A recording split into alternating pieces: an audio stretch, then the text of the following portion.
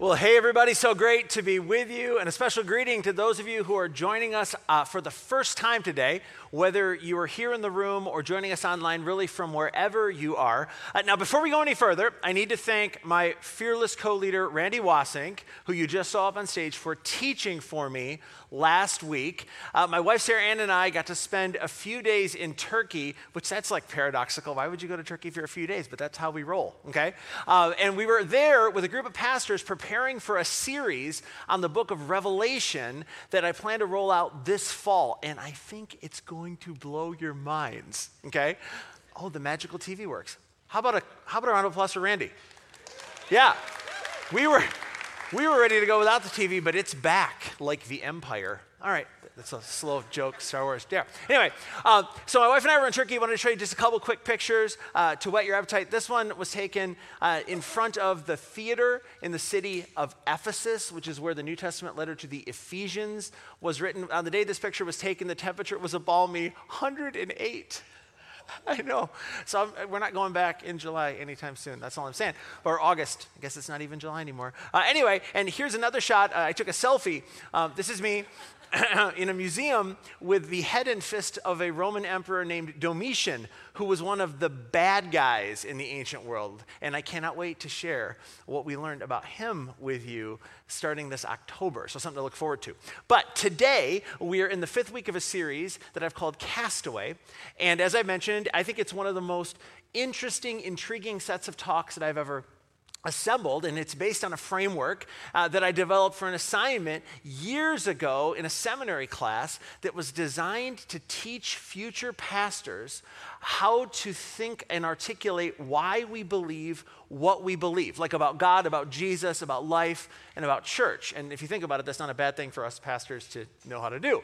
Anyway, the assignment was to imagine that you found yourself stranded on a deserted island that upon exploration wasn't completely deserted.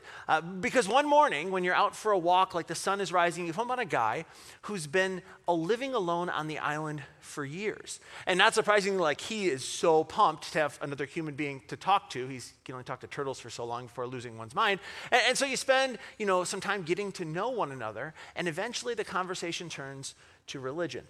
And he confesses to you that though he's been fascinated by people of faith for a long time, he's never really become one. And he said he just never really felt like faith was necessary in order to make sense of the world and of life. And then he asks you how you came to believe what you believe. And so the assignment for the class was to outline what you might say in a hypothetical situation like that. And the content that I developed, that framework for that assignment, eventually became sort of the outline for this set of talks. So kind of a fun setup, a kind of a summary version. But by way of review, and for the benefit of those of you who weren't with us for the past few weeks, I began this series by laying out, as best I could, the case for a creator.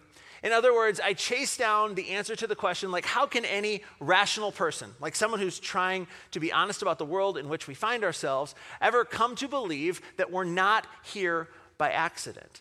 And I noted that for me, at least, in the end, after considering the evidence presented to us by really smart people like astronomers and physicists and biologists and geneticists, I'm actually convinced that it takes a lot of faith not to believe in a creator. It really does. His fingerprints are all over our world, or as I like to say, or maybe our fingerprints are all over his world. Anyway, that was the conclusion of week 1. Then in week 2 of the series, I made the somewhat obvious observation, and it went like this: if there is a creator, well, then something has gone wrong. In other words, if there were like an original blueprint for the human experience, there's no way that our present reality reflects it. It's like on a very, very deep level, something's wrong with our world. And I think about all the things like floods and fires and droughts and tornadoes and pandemics, right? It's like something is just not right. And moreover, if we're honest, something's wrong with us too. I mean, maybe you've noticed, but we humans, though often lovable, don't always do the things that we know we should do. Maybe it's just me, right? And we don't always, stop doing the things that we know we should stop doing. And what's amazing is that the authors of the Bible, both like the Old Testament and the New Testament, they leverage a word to describe this something that's gone wrong in our world and that's gone wrong in us. And that word is sin.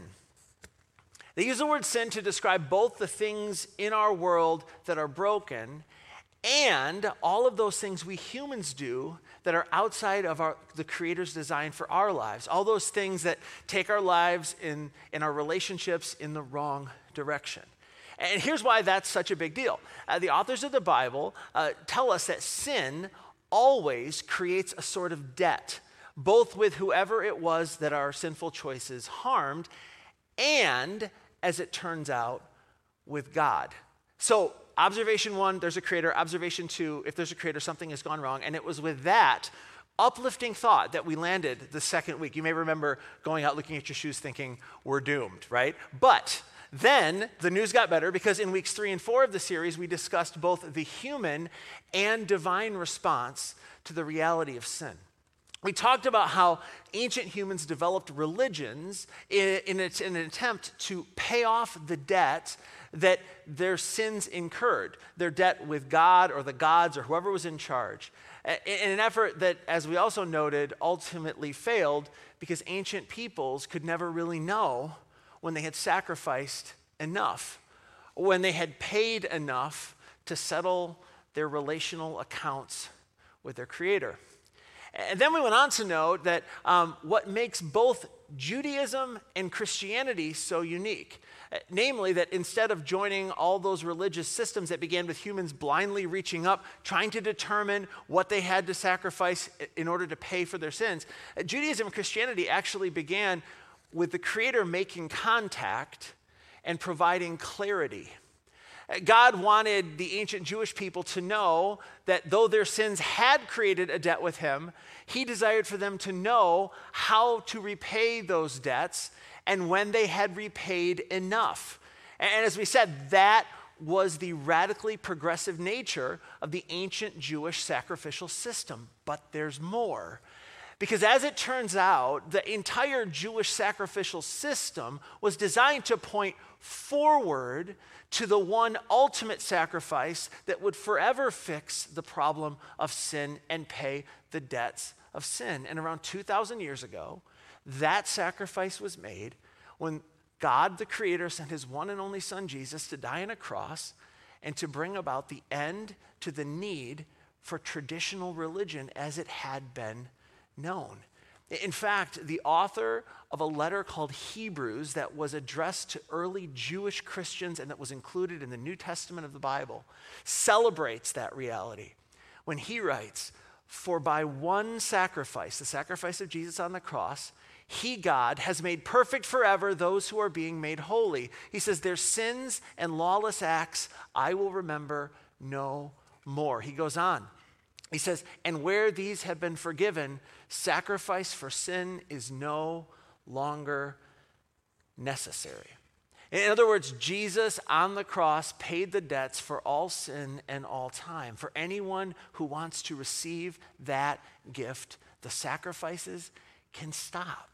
And now all people everywhere are invited to accept this reality and to enter a new sort of relationship with the Creator, one that's not dependent on our faithfulness to him, but one that is solely dependent on his faithfulness to us. Are we preaching?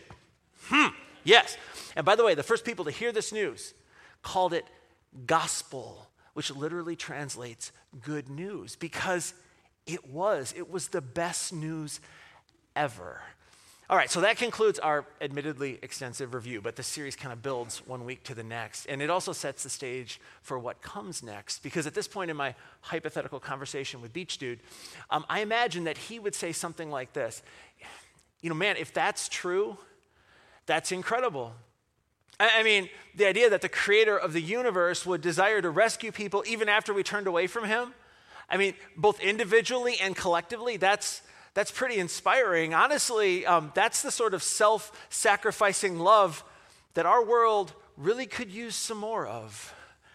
And if he said something like that, I'd respond, "Interesting you should bring that up," because that's actually what we need to talk about next. And here's what I mean. The sacrifice of Jesus brought about the end of religion as it had been known, but not the end of the story.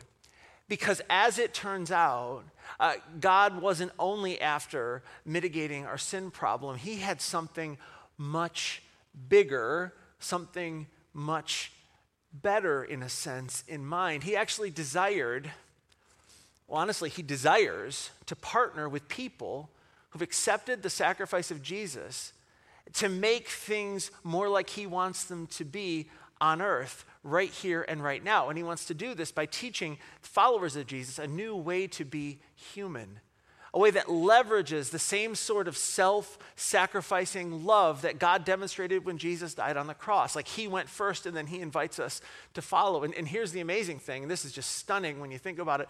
Over the past 2,000 years or so, followers of Jesus have done just that. Now, not perfectly, not by a long shot, but in a way that was undeniably effective. And they changed the world for the better. In fact, the worldview of us 21st century Americans has been profoundly influenced by the teachings of Jesus, whether we are aware of it or not. Here's what I mean. A few years back, I found a book on a friend's shelf and borrowed it. It was called Jesus in Beijing. And it was written by a guy named David Aikman, who served as the bureau chief for Time magazine in Beijing in the 1990s. And in the introduction to that book, Aikman describes this lecture that he attended in 2002, given by a scholar from the Chinese Academy of Social Sciences. That guy you want at your birthday party, don't you? Probably a great time. Anyway, during this lecture, he says this scholar describes China's forensic analysis of the success of the American economy. Like they wanted to discover our secret sauce. And here's what this Chinese scholar concluded. He says, at first, we thought it was because you had more powerful guns than we did. That makes sense. He said, that wasn't it. So then we thought it was because you had the best political system. And we can all just giggle. Maybe compared to China. Next, he said, it's like the unity. Next, he said, we focused on your economic system. But he says, but in the past 20 years, we've realized that the heart of your culture is your religion, Christianity. He says, that's why the West has been so powerful. If you caught the talk's title today, that's why the West was won. He said, the Christian moral foundation of the social and cultural life was what made possible the emergence of capitalism. And, he goes on, then the successful transition to democratic policies. He says, we don't have any doubt about this. And the researcher goes on to note that when Christianity enters rural China, life gets better for all involved. He says, like, drug use goes down, crime rates go down, and individual wealth and well-being grows.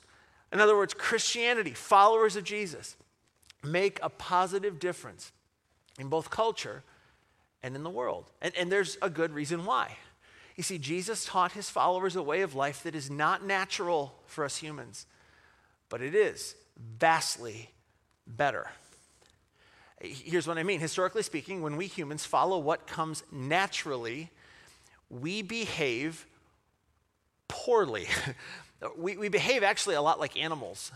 We look out for ourselves. Self-protection becomes the rule of the day, and we organize our society around things like the survival of the fittest.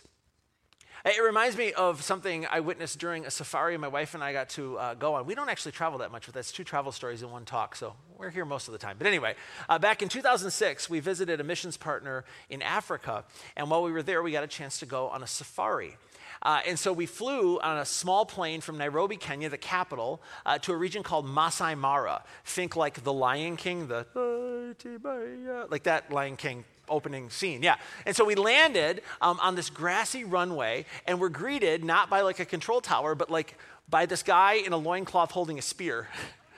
That was the welcome committee, right? I was like, he looks dangerous. And then we were taken to this hotel that was actually a series of tents, and we spent the night, and then the next day, we woke up before the sunrise, and we loaded onto a minivan, which was going to take us on our safari. And I, of course, raised my hand, and I was like, on the brochures, it's like a really cool vintage Range Rover, great for the social media account. And they were like, those are for the rich people. Good to know. Okay, anyway, so 20 minutes or so into our safari, we came upon one of these. A sleeping lion. And so very slowly the minivan rolls to a stop and the guide goes, and he didn't have to go, because there was like a lion right there. And as we're taking pictures of the lion, a few of these walked in front of our minivan, apparently unaware of the aforementioned lion. And as we watched, the lion slowly opened his eyes and began to move along the side of our vehicle like a ninja. And our guide opens his eyes really big and smiles and he says, "Let's get ready to rumble." And in short order, the lion lunged at the antelopes and the antelopes ran for their lives. It's safe to say it was not a great day to be an antelope on the savannah.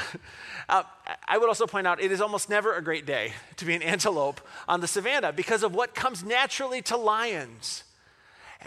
Anyway, historically speaking, when humans follow what comes naturally to us, it's not very pretty either. I mean, if you're the biggest and the strongest and the most powerful and the most resourced human around, you naturally come up with things like, well, racism and adultery and infanticide and cheating and lying and revenge and slavery. All the stuff that, if we're honest, we'd be better off without. But historically speaking, humans have done this sort of stuff over and over and over again. And that reality serves as powerful evidence that because of sin and without outside intervention, humans are undeniably bent towards ourselves. Which I would point out to the guy on the beach brings me back to Jesus. Because whether you realize it or not, Jesus invited people in the ancient world and invites people like you and me today to live beyond what comes naturally and to find both a better life for ourselves and to be part of helping build a better world in the process. And here's what's so interesting. The first followers of Jesus, they did it. They caught this better vision for their lives and for their world. And in fact, there's a New Testament letter called Acts, A-C-T-S. It's the actions of the first disciples. It's the fifth book in your New Testament after the four accounts of Jesus' life. And the author describes the early Christian community in Jerusalem. And the description is just stunning when you consider the world in which they lived. He says this, he says, all the believers were together and had everything in common. He says, selling their possessions and goods, they gave to anyone as he had need. He goes on, he says, every day they continued to meet together in the temple courts. That's the Jewish temple. He says, then they broke bread in their homes and ate together with glad and sincere hearts, praising God and enjoying the favor of all the people. And then I love this last line. And the Lord added to their number daily those who were being saved. In other words, as followers of Jesus lived the sort of life Jesus invited them to live, this self-sacrificing love, this new way to be human began to emerge, and the light from this community began to shine into their world. And certainly, you know, the early community wasn't perfect, but they were doing something different. They were doing something better, because they came to understand that the natural way of their culture was morally and ethically bankrupt. And they caught a glimpse of a better way. And as the light from this community began to shine, people who also could see the moral and ethical bankruptness, that's not a word, I know, save your emails, right? But they began to be drawn to the light, and they joined the Jesus community, first by the hundreds, then by the thousands, and then by the tens of thousands. Okay, now with the brief time that remains, what I want to do is ask you a really important question. And it goes like this. What was the vision for life that these first Christians caught that proved to be so transformative? What was it that drew them beyond selfishness to live lives of service to one another? And actually, it's pretty easy to catch, because if you read the rest of the New Testament, it's these letters written by mainly this pastor named Paul, who's trying to coach these young Christians in the way of Jesus. And I want to show you a section of a letter that he wrote to Christians living in the city of Rome, which was the capital of the Roman Empire, and for all practical purposes, the capital of the world 2,000 years ago. And in this letter, Paul challenges early Christians with these words. He says, therefore, I urge you, brothers. You say, what's the therefore? Therefore. Well, here he is, in view of God's mercy. In view of what God has done for you, therefore, offer your bodies as living sacrifices. I thought Jesus on the cross got rid of sacrifices. Well, yeah, the sort of sacrifices you need to make in order to get right with God, yes. But now there's a different sort of sacrifice that's emerged. It's a living sacrifice, and it's all of you. Offer your bodies as living sacrifices, holy and pleasing to God. He says this is your spiritual act of worship. In other words, Paul writes that essentially the call on every Christian life is to move from selfishness to sacrifice. An application is true for all of us who are followers of Jesus today. This was true 2,000 years ago, and this is true for us in Ada, right? Jesus wants us to move from selfishness to sacrifice because of what God has done for us. Paul says, in view of his mercy, in view of the grace you've been shown. It's like you are to open up your hands and open up your lives to something bigger than yourself, a life of sacrifice in response to a God who made the ultimate sacrifice. And then as Paul continues, he unpacks how one might begin to make the shift. And so he says it this way. He says, do not conform any longer to the pattern of this world, but be transformed by the renewing of your mind. It's almost like Paul is saying, listen, you may have never thought about it this way, but the world in which we live has a pattern. It has a set of expectations for how life works that people naturally fall into, that you naturally fell into without trying. Culture moves like a river, right? It's summertime. Some of us like to go tubing down a river. All you got to do to go down the river is pick up your legs and let the current carry you. And Paul says that's how culture works. And if you just pick up your legs and let the current of culture carry you, you'll find yourselves falling into the natural patterns that really aren't great for you and they really aren't good for anyone else. He says, but Jesus wants to transform the way you do life. And in order for that to happen, you must first acknowledge the destructive and selfish patterns that have marked your lives. And you must consciously decide to move in counterintuitive directions from selfishness to sacrifice. And as Paul continues, he gets really practical. Here's what he says next. He says, for by the grace given me, I say to every one of you, do not think of yourself more highly than you ought, but rather think of yourself with sober judgment. In other words, the renewing of the mind that he tells us we need to do begins with the proper perspective. He's like, you got to remember who you are. You got to remember whose you are now in Christ. You got to remember the grace that he has shown you when Jesus died on the cross.